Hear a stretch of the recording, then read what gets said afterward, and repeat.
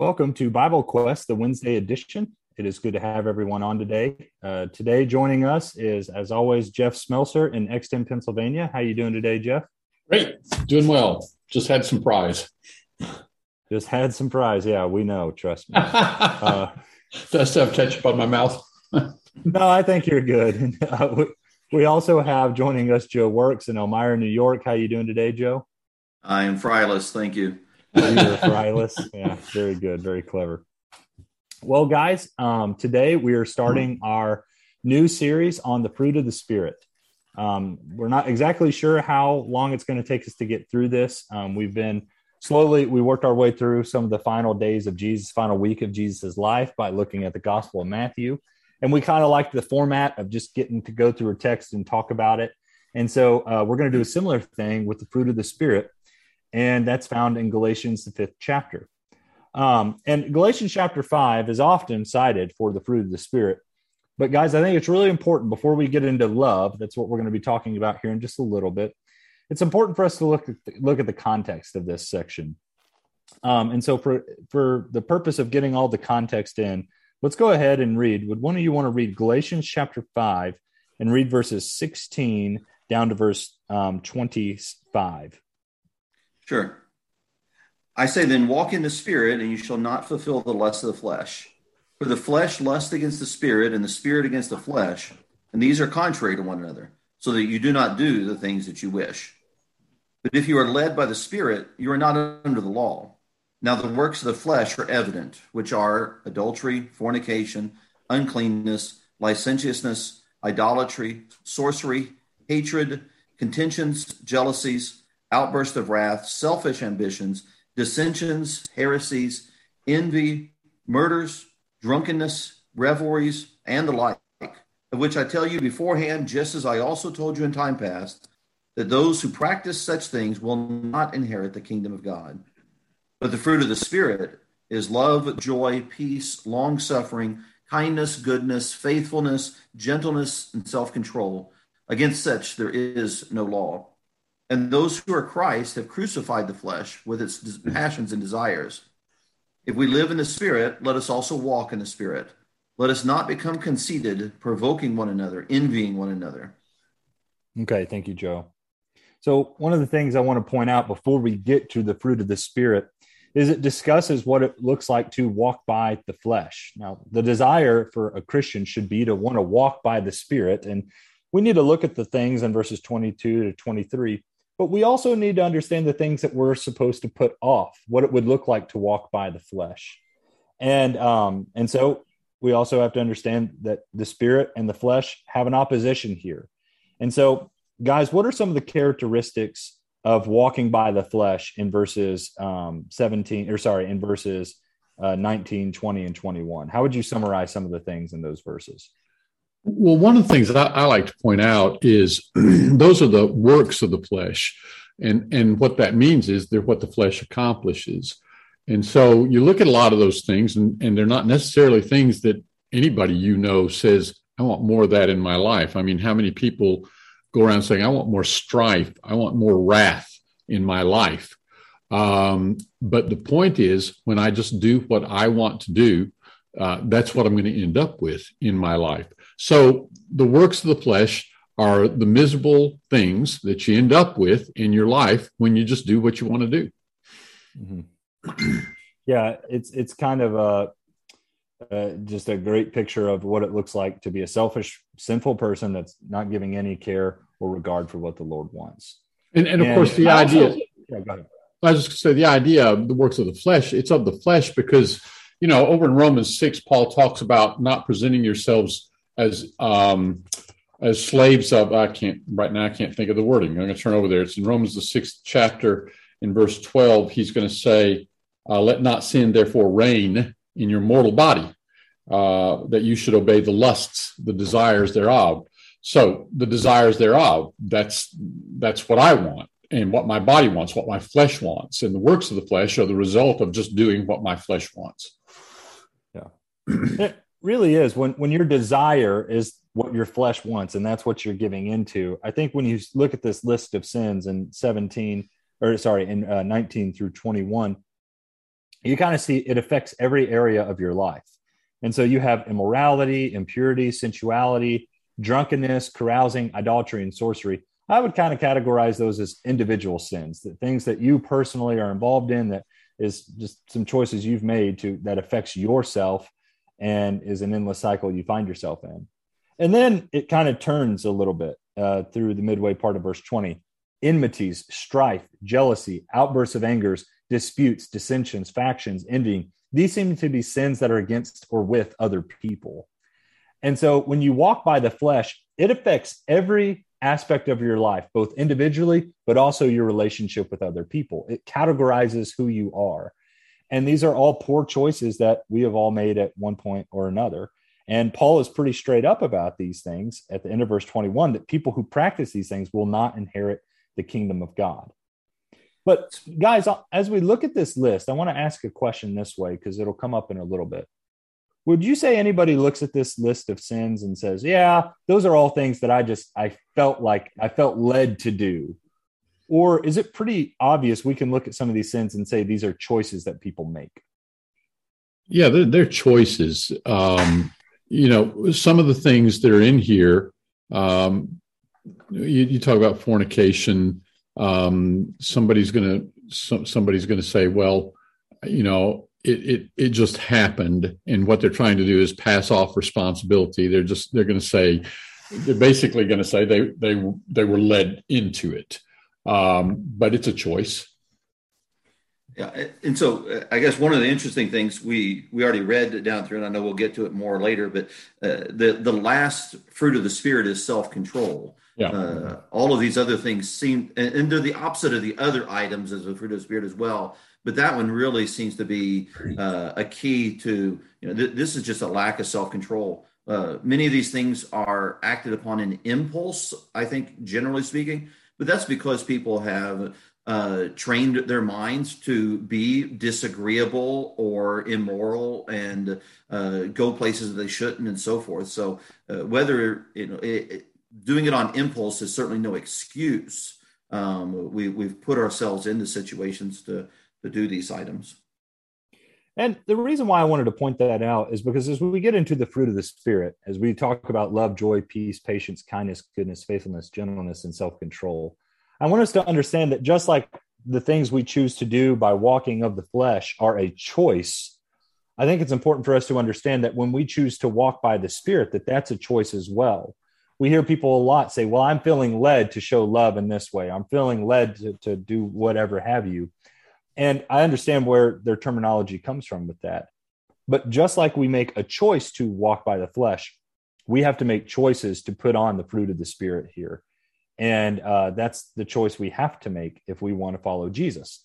And as you kind of look at verses 24 and 25, I think those are some of the best summary verses in a section of Scripture. Those who belong to Christ Jesus have crucified the flesh with its passions and desires. This is so critical for this group of Christians that Paul is writing to. He's saying, you all chose to die to these things. That was a choice you made when you put on Christ in baptism.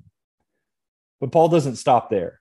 He said, you didn't just die to these things, but you chose to live by the Spirit and to walk by the Spirit. You don't get to just put off all that old stuff and remain neutral, but there are positive things that you have to put on. And that's what the fruit of the Spirit is. And so once we crucify the flesh, there are better things for us to put on in Jesus Christ, like love, joy, peace, patience, kindness, and so on. I do think of that. And that's what we want to talk about. I do think there are people who kind of, they have this concept of the Holy Spirit that is that the Holy Spirit just does things to them. And so I can see people thinking of the fruit of the Spirit, love, joy, peace, and thinking of it as this feeling of peace just came over me. What this is saying is that peace is a consequence of, as you're saying, choosing to follow the Spirit. I can't go about doing what I want to do and expect the Spirit's just going to overflow me with this sense of peace. I have to make the choice that you're talking about. Yeah, exactly. And so I want to move into talking about love, because I really do think we can spend the rest of the episode just talking about this. Do you guys have anything else you want to say introductory wise before we get into these different things? Okay, very good. Well, let's go ahead and talk about love. And kind of as a discussion question to kind of get us going here, guys, let's think about how the world defines these things. Christians were at odds with the world, with the way that they walk and the way they define things. And the world has a way that they look at love. And so I'm going to ask it this way. When the world says, I love you, what does that mean? Well, in some cases, it means I want you. Okay. So it's just in terms of what you get out of a relationship, right? I love you because of what you give me from this interchange, because of this relationship. And it could be something sexual. I love you because you're giving me this sexual thing. It could be financial. I love you because you're providing me with this, or in that case, it doesn't just have to be an individual. It can just be anything, or just anything to gain in general out of a relationship. And so people dictate how they love someone based off of what they're getting out of it. And on the surface, that feels right, doesn't it? That sounds like the right idea on the surface. But then you think about it, and when it boils down to I want you, I desire you, it's about my own desires. It's what I desire. And, well, that's back to following the desires of the flesh. That's about being motivated, as the people in the first category are talked about, those who follow the works of the flesh. So that's probably not the right understanding of love here. I'll tell you another way I think the world would define what it means to love someone. It's just a feeling that you get. It comes and it goes. There's really no definitive nature of love, but it's the fickle feeling that just kind of comes and it goes. Falling in love, falling out of love. Exactly. And we hear that phrase used a lot, and you see it in movies and TV and all kinds of places. I think sometimes when the world says, I love you, it's another way of them saying, well, I tolerate you. If you love me, then you will put up with what I'm going through, and you will be okay with what I'm going through. You're going to tolerate what I'm doing. And again, on the surface, you might look at that and say, well, yeah, that does sound like love, to put up with someone even when you don't like what they're doing. Maybe that is exactly what love is. And then for some people, go ahead, Joe. Well, I was going to say that part of the problem with that idea of love and toleration is that if you don't tolerate something, then by that definition, then you hate. And so there's a lot of topics that are hot issues right now, and if you don't fall in line with the movement, then you are filled with hate, just because you're not accepting or tolerating. And so there's a dangerous aspect to love equaling toleration. Yes, exactly. And just the idea that carries, if you can't love this, then it has to be hate. It's just the complete other extreme. It's so dangerous. And then I'll also say, I think for some people, when they say I love you, it means, well, I like that you are exactly like me, and that you think like me, and that you are like me. And I can get on board with loving anybody who's just like me. And we know Jesus had something to say about that. If you only do good to those who do good to you, or you're only nice to those who are nice to you, or who look like you and act like you, that's the wrong picture of what loving your neighbor looks like. And so the world has a very twisted and contorted view of what love is. So what we want to do on Bible Quest is biblically define what love is. I'm going to ask a second question here, guys, that I think is going to help us to be able to define what biblical love looks like. And I want you guys to jump in and go, as you answer it, have a Bible passage ready if you do, to kind of go and talk about these things. I've got my own answers for this question. When God says, I love you, what does that mean? So we talked about what it means when the world says, I love you. What does it mean when God says that he loves us? There's a story. It's a very familiar story. It's the story of the rich young ruler. And I want to put two accounts together here. Okay. And let's see, it's going to be Mark chapter 10 and verse 17 and following. And this is a passage where a man comes to Jesus and says, what must I do to inherit eternal life? And then in verse 19, Jesus says, you know the commandments, do not kill, do not commit adultery, so on. And in verse 20, the man replies, teacher, all these things have I observed from my youth. And so he's a good man, or at least somebody that people would generally think of as a good man. And I want to notice Mark's account, because Mark says in verse 21, Jesus, looking upon him, loved him. Mm-hmm. Now, what's going to happen? Matthew, Mark, Luke all tell this story. Jesus is going to tell this man, go sell everything that you have. And that's quite a demand. Go sell everything that you have, give it to the poor, and come follow me. But Mark prefaces that with the observation, Jesus, looking upon him, loved him and said, sell everything that you have. And of course, the man wasn't able to do it. And so he went away sorrowful. Luke adds a detail. In Luke's account, which is in Luke, the 18th chapter, the man says in verse 21, all these things have I observed from my youth up. I've kept the commandments. Verse 22, Jesus heard it. He said unto him, one thing you lack yet. And then he tells him, sell everything that you have. So Jesus looks at this man. He sees there's something deficient in this man. And he challenges the man, sell everything that you have, because what you lack is putting me first. And you've got to do that. You talked earlier, Chase, about people whose idea of love is, I think you used the word tolerate everything. Maybe a better way to say it is love is non-judgmental. If you love somebody, you don't point out their flaws. You don't say they're doing anything wrong. Well, I think that people can become hypercritical, and sometimes that hypercritical character can be a manifestation of self-righteousness. Mm-hmm. But true love for my fellow human being is love for a fellow creature of God who is going to stand before God in the day of judgment. And if I truly love him, I care about his eternal fate. And Jesus looked at this man and loved him and challenged him, sell everything that you have. In a sense, there was a judgment made. You're lacking something, and you need this thing that you're lacking. That's a little different than what people think about love today. Yes, Jesus was certainly able to show love to this young man without tolerating the sin that he was living in. And that's an important thing for us Christians to realize, is that we can continue to love people and love even those who are the enemies of the Lord, while still showing them the kindness that we need to, without fully subscribing to their lifestyle or their sin or their agenda or whatever. Now, you and I aren't Jesus, and we don't go around supposing that we can look into everybody's heart and know their fault or their shortcoming, nor do we have the right to demand of them as Jesus would.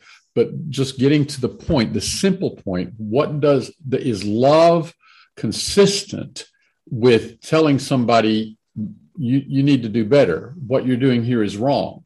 And it is. Jesus loved him and yet told him, you lack something. You need to sell everything you have and come follow me. So the short end of your answer is God shows his love in trying to correct us and help us. Yeah.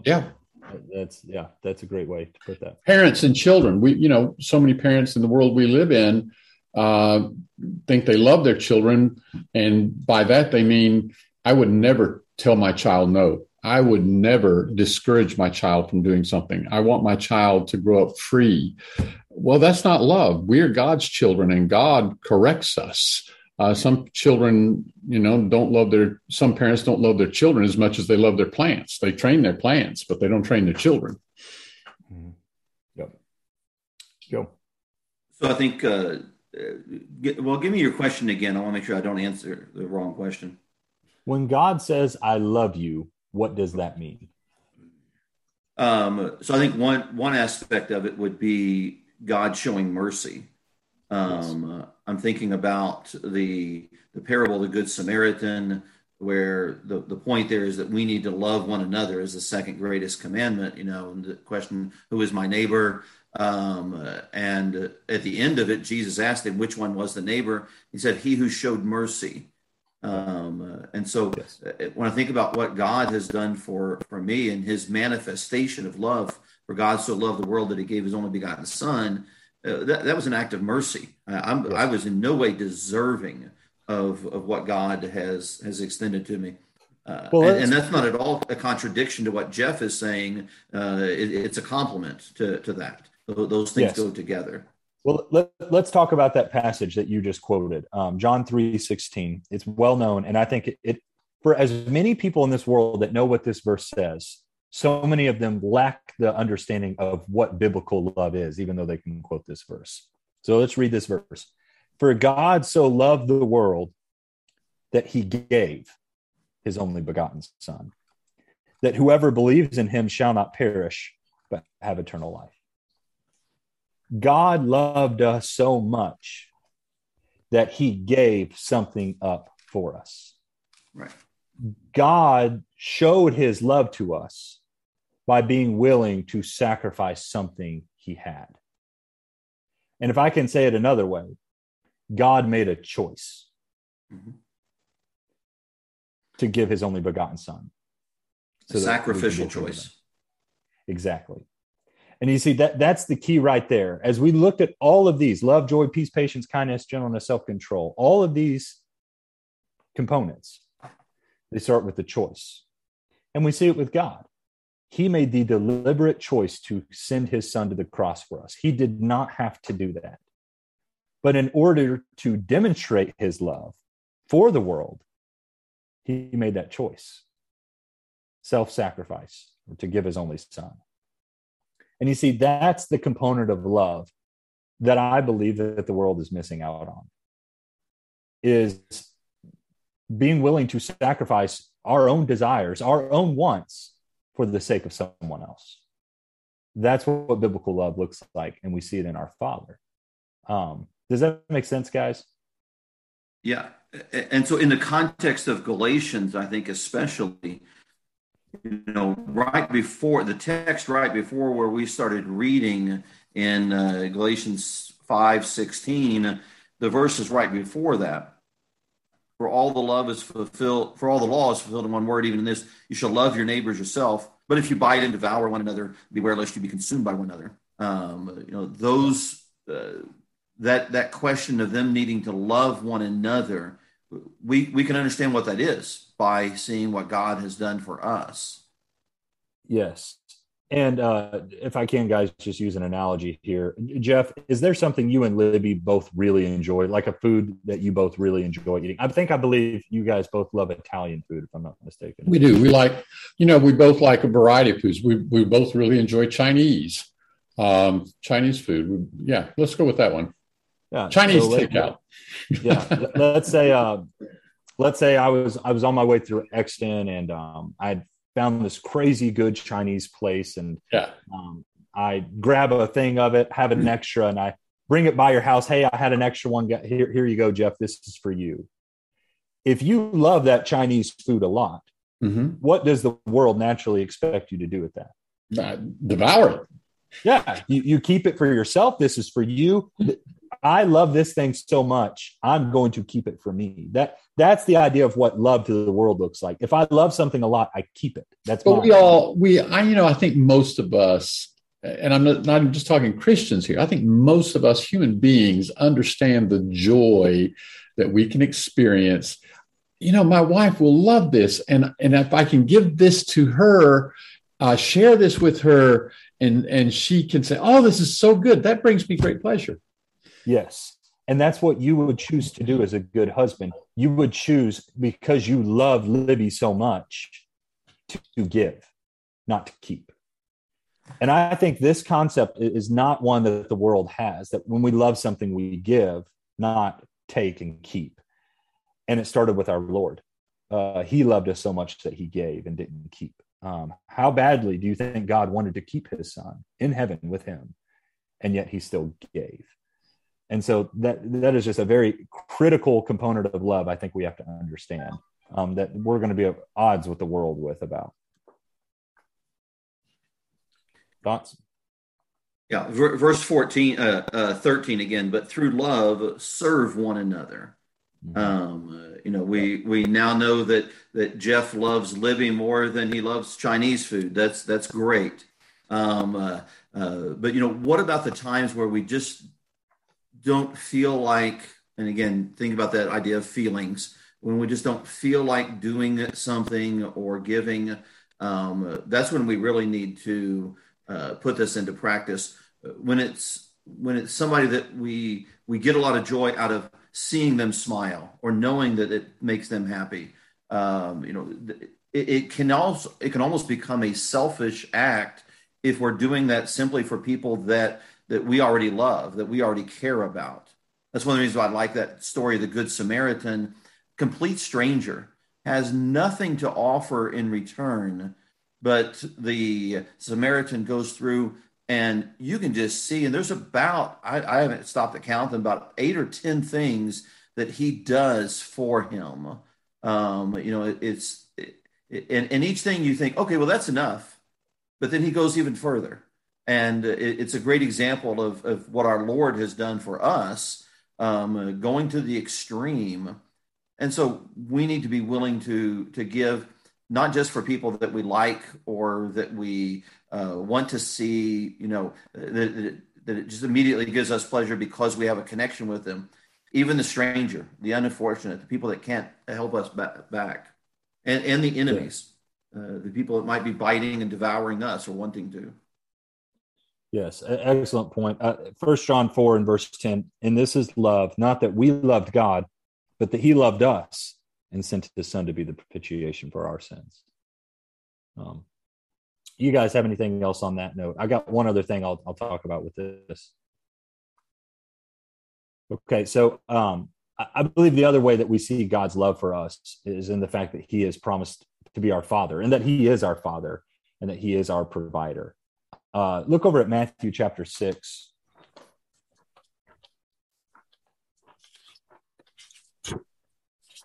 It's so critical to see what Jesus says about his father on the Sermon on the Mount, as he is trying to line up these disciples. Matthew 6 in verse 8. So do not be like them, for your Father knows what you need before you ask him.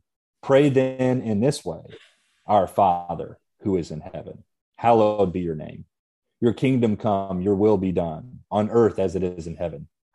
Give us this day our daily bread, and forgive us our debts as we also have forgiven our debtors. And do not lead us into temptation, but to deliver us from the evil one. For if you forgive others for their transgressions, your heavenly Father also will forgive you. But if you do not forgive others, then your Father will not forgive your transgressions. You guys see how many times it uses the word Father in the Lord's Prayer? I don't think I always truly slow down to appreciate the idea of God being my Father, being the one that created me, being the one that I look to for everything, the one that provides for me. And same thing in verses 25 through 34 of this chapter, that in verse 32 of chapter 6, for the Gentiles eagerly seek these things, meaning clothing and food and drink. For your heavenly Father knows that you need all these things. God is a good Father. He will provide for us. He loves to do that. That's how he demonstrates his love for us. And he does that for both those who are good to him, and he also does those who are not good to him. That is how good of a Father that God is. And so we can also show our love for other people in the way that we give and provide for our families and for other people. So again, you see the self-sacrificing nature of God as he demonstrates his love for us. Thoughts on that? 1 John 3:1, somebody pointed out just the fact that he calls us his children, the flip side of that. Yep. Excellent point. All right. So let's ask another question then. We've already been talking some about application, but we'll get more specific. So when I say to you, Joe, I love you, how can I show that? Climbing a ladder and doing some dangerous things. Yeah. By the way, bacon. If bacon's involved in the answer, Joe, you're a long way toward accomplishing the goal. There you go. Yes. On my food analogy earlier, Jeff, I almost went to Joe to say, now, Joe, if you had some bacon that you really love, but that's too challenging. I was afraid it would backfire on me, so I decided to go with you. It's funny though, Joe, you joke about, before we went on air, Joe asked if I'd be willing next time I come to help him get on this 28-foot ladder, basically vertical, and pull these wires out. It's a dangerous and it's a service. But the very first point in my notes on this, when I say I love you, how can I show that? You want to know what my answer was? Service and sacrifice. Service and sacrifice. That is how we demonstrate love to people. And we not only saw that with God, but we see that with Jesus and his disciples in John the 13th chapter. As he stoops down, the Lord stoops down to do what, guys? To wash the feet of the disciples. To serve them. Mm-hmm. The master serves the servants. Mm-hmm. And it's symbolic as he humbles himself of an even greater scale that he is going to stoop. Yep. In his self-sacrifice. But do you guys remember Jesus' whole plea for these disciples as he's washing their feet? Is for them to do the same thing. Mm-hmm. That's what he wanted for them, to learn from his example so that they could serve one another and sacrifice for one another to demonstrate their love for one another. Specifically, John 13:34, a new commandment I give to you, that you love one another, even as I have loved you, that you also love one another. By this, all men will know that you are my disciples, if you have love for one another. I hope that in the way we serve each other, guys, people are able to look at us and figure out something about our Lord, about our God. Because in the way we act, it will reflect back on the God that we serve. And that's Jesus' point here. He has loved them to the very end, to the point of death. And if they're willing to do that for their own brethren, it points only back in good glory to God, to Jesus. Thoughts or comments there on the John 13 point? Again, service, serving one another. That's the text that we're looking at in Galatians is particularly applicable there. Even, and I know we're not there yet, but going on into Galatians, the 6th chapter, you see just some very practical ways that Paul expected them to change and to start looking out for others' needs. And it's service, but it's also service that does not consider rank. A lot of times, we get it in our head that because of my position or because of what I've done or because of what somebody owes me, there's a certain relationship and I shouldn't have to do such and such for this person. This person owes me, that kind of thing. And the point that Jesus is making in John 13, I think is captured in verse 13. You call me teacher and Lord, and you say, well, for so I am. If then the Lord and the teacher has washed your feet, you also ought to wash one another's feet. It would often be the servant of a householder who would wash the guest's feet. But here, Jesus is Lord and Master, and yet he's the one who humbles himself to do this. So it is service without regard to, my station, my rank, what you owe me. It's just service. Mm-hmm. A servant mindset, it can be really hard to get into, especially if you've been consistently serving yourself and just thinking about how you can get more and you can do more for yourself. Guys, would you all have any tips or tricks, or tricks might not be the right word, for trying to get better into a servant mindset? Because I think about some of the people I look up to most in as a Christian, and it seems like they only think on terms of how to give to other people. What might be some advice on how to get to that? I say this in all honesty, hanging around you two guys. People hang around you two guys and they see examples of service. You guys inspire me. And I think that is the idea.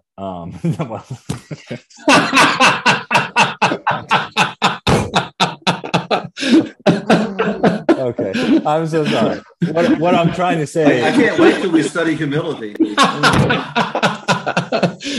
I don't know if you noticed. I think I threw in there. I think I caught him off guard, and he did say humility is not in this list specifically. Okay. The idea of surrounding yourself with people who are servants is the idea that I was saying is the right idea. If you're constantly around people who are self-serving and don't really think about anyone else, then naturally you're going to be the same. But if you're surrounding yourself with good people who are serving other people, it makes you more keen to those opportunities as well. I mean, have you guys ever seen, though, brethren, where they jump in and do something and you're like, I never even thought of jumping in that way and wanting to serve that way, but they think of it. So let me just mention, and you two were present for this, but during the Sons of Light Bible Camp back in August, we started a new class. We called it a work ethics class, and there were several projects around the property that needed to be taken care of, and so we just assigned different groups to that, and it was absolutely incredible how quickly those jobs got done. And they were dirty jobs, picking up rocks and pulling out shrubs that had thorns in them, and dealing with wasp in the ground and all kinds of not so fun things. But it was just amazing to watch those men. And it was, you could tell, and they talked about the fact that it was just kind of contagious. Everybody working spurred everybody else to want to do more. And it was just tremendous. Yes. And I'll say this too, because there were so many campers, we wouldn't be able to narrow anyone down. There were campers who I think would have been more prone to hanging loose, not doing the work. But when they were surrounded by a majority of men who were wanting to do the work and do the service, even some of those stragglers, I noticed they were right in there with everybody else. It becomes contagious even for probably the weakest person there. Sure. And that's what we want to do. We want to surround ourselves with people like that, so that we're motivated to also show our love by our service for other people. Yeah. Iron sharpens iron. And, I think that's going to certainly find its fulfillment in this serving and sacrificial love that you were describing. Yes, exactly so. Okay, if we can go to one other passage here, guys, we should have time for it as we talk about love and how we're practically going to do this. It's going to be 1 Corinthians 13. There's I think no better place I can think of going other than that right now. 1 Corinthians 13. And Jeff, do you mind to read verses 1-7 for us? Your sound's not working. Yeah. 1 Corinthians 13, beginning in verse 1. If I speak with the tongues of men and of angels, but have not love, I am become sounding brass or a clanging cymbal. And if I have the gift of prophecy and know all mysteries and all knowledge, and if I have all faith so as to remove mountains, but have not love, I am nothing. And if I bestow all my goods to feed the poor, and if I give my body to be burned, but have not love, it profits me nothing. Love suffers long and is kind. Love envies not. Love vaunts not itself, is not puffed up, does not behave itself unseemly, seeks not its own, is not provoked, takes not account of evil, rejoices not in unrighteousness, but rejoices with the truth, bears all things, believes all things, hopes all things, endures all things. All right, Jeff, could you mind to bring us up to speed on what the context of this passage is? The context is spiritual gifts. Paul is talking about the gifts that the Lord has given people in the first century church, and the Corinthians were clamoring for certain of those gifts, most especially apparently speaking in tongues, and for all the wrong reasons. They were wanting to exalt themselves. And Paul in chapter 12 says, look, the whole body of the human body, the whole body is important, but the different parts have different functions, but they all work together. And so is the body of Christ. But then he says there's something more important. And so in the body of Christ, you're going to have different talents, different gifts, different spiritual gifts, different functions, different roles.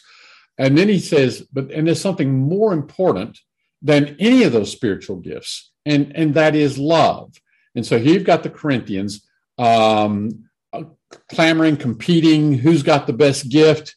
And in that very clamoring and competing, they are not showing love for one another. In fact, love has been a consistent deficiency in everything Paul has said about the Corinthians. He's shown the deficiency of love all up to this point in 1 Corinthians. Yes. Okay, thank you. That was a really good on the spot summary. This is the greatest spiritual gift that these folks could choose. And here's the thing: it was right there for their taking. And I think that's Paul's point here in 1 Corinthians 13. Some of the other gifts, they did require the apostles' laying on of hands.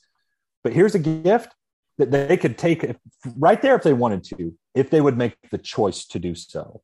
And really, all of the problems that Corinth is having, that Paul has discussed up until this point, would be corrected if they would simply put on love for one another. And so in verse 4, to kind of drive home our point, love is patient. And we're going to be making the emphasis that all of these are choices right now. When my daughter wakes up in the morning, we've been having a hard time lately with her eating. She's been a picky eater. We were always that parents that were like, our kid's going to eat what they want, or our kids are going to eat what we tell them to, and kind of that mentality. And man, I'll tell you, it's really tricky at times with Sally, with just how picky she has been and trying to be consistent. And as we're offering her the different types of breakfast items that we have, and she's throwing a fit and not having it in those moments, I have a choice to make. I can be patient, or I can be extremely unreasonable and mean and rude, not nice. I have a choice to make in those moments. When it says that love is kind, I think back to when Sally was not sleeping through the night, woke up in the middle of the night, maybe when she was a newborn, screaming, I'm trying to get some sleep because I have work to do the next day. And I'm woken up and I got to talk to Rebecca, or she asked me to go do something in the middle of the night. I have a choice to make. I can choose to be kind, or I can choose not to be. And depending on the choice that I make, it will demonstrate to my wife whether or not I actually love her, and if I'm willing to love her in the way that God loves us. And the same thing with jealousy, arrogance, being rude, insisting on your own way. All of these things that Paul gives for us are choices that we have to make for our brethren that show our love for one another. And so it's so important and it makes sense that the first one we have to talk about is love, because it comes back to everything. Mm-hmm. Thoughts, guys? Did we already mention that Jesus makes the point, Paul makes the point that love is the fulfillment of the law? Jesus says love God and love your neighbor as yourself. The whole law and the prophets are summed up in these two commandments. Have we already made that point? No, not. We haven't fleshed it out. So I'd love for you to. So we think about all of the different rules and instructions in the Bible. And maybe we even go to the extreme and we think about in the Old Testament things that if you're not really familiar with the Old Testament, you may think of as arbitrary laws about what you can eat and what you can't eat. But what Jesus is telling us and Paul is telling us, everything God gives us is really an instruction teaching us how to love God and how to love our neighbor. And so if we want to love, we're going to have to follow God's word. We're going to have to choose to do what he says, and that's the way to love. And somehow that was connected with what you were just saying, and I lost the connection in my mind. I don't remember why I thought that was relevant right there. But well, it comes back to choices, right? If we love God, if we love him, we will keep his commandments, as you were pointing out. Then we each day are given a choice to read his commandments or not. If we love God, we make the choice. I'm going to wake up 10 minutes early today to get in the reading that I need to. And in that you're sacrificing some extra sleep time or whatever have you for the sake of your relationship with the Father. I don't know if that ties it in, but. So earlier we talked about John 3:16, the companion passage that pretty easy to remember, 1 John 3:16. By this we know love, that he laid down his life for us. We also ought to lay down our lives for the brethren. Mm-hmm. So you have the love of the Father, you have the love of Jesus, and then he says we need to imitate that. It's interesting to think about the love passages in 1 John 4:8, 1 John 4:16. God is love. It's not just about God being love. Each time that he makes that statement, it is a direct challenge and command for us to act in the same fashion. We need to have the love of God manifested in us, 1 John 4 and in verse 9. 1 John 4, verse 16, we have known and believed the love that God has for us. God is love, and he who abides in love abides in God and God in him. So it's great to appreciate God's love, but if we're not imitating it, then we're fall short. Yes. Amen. Well said. Well, that's our time for today. Thank you all for your kind attention and your comments. Lord willing, we're going to pick up with joy next week. Thank you all for listening today.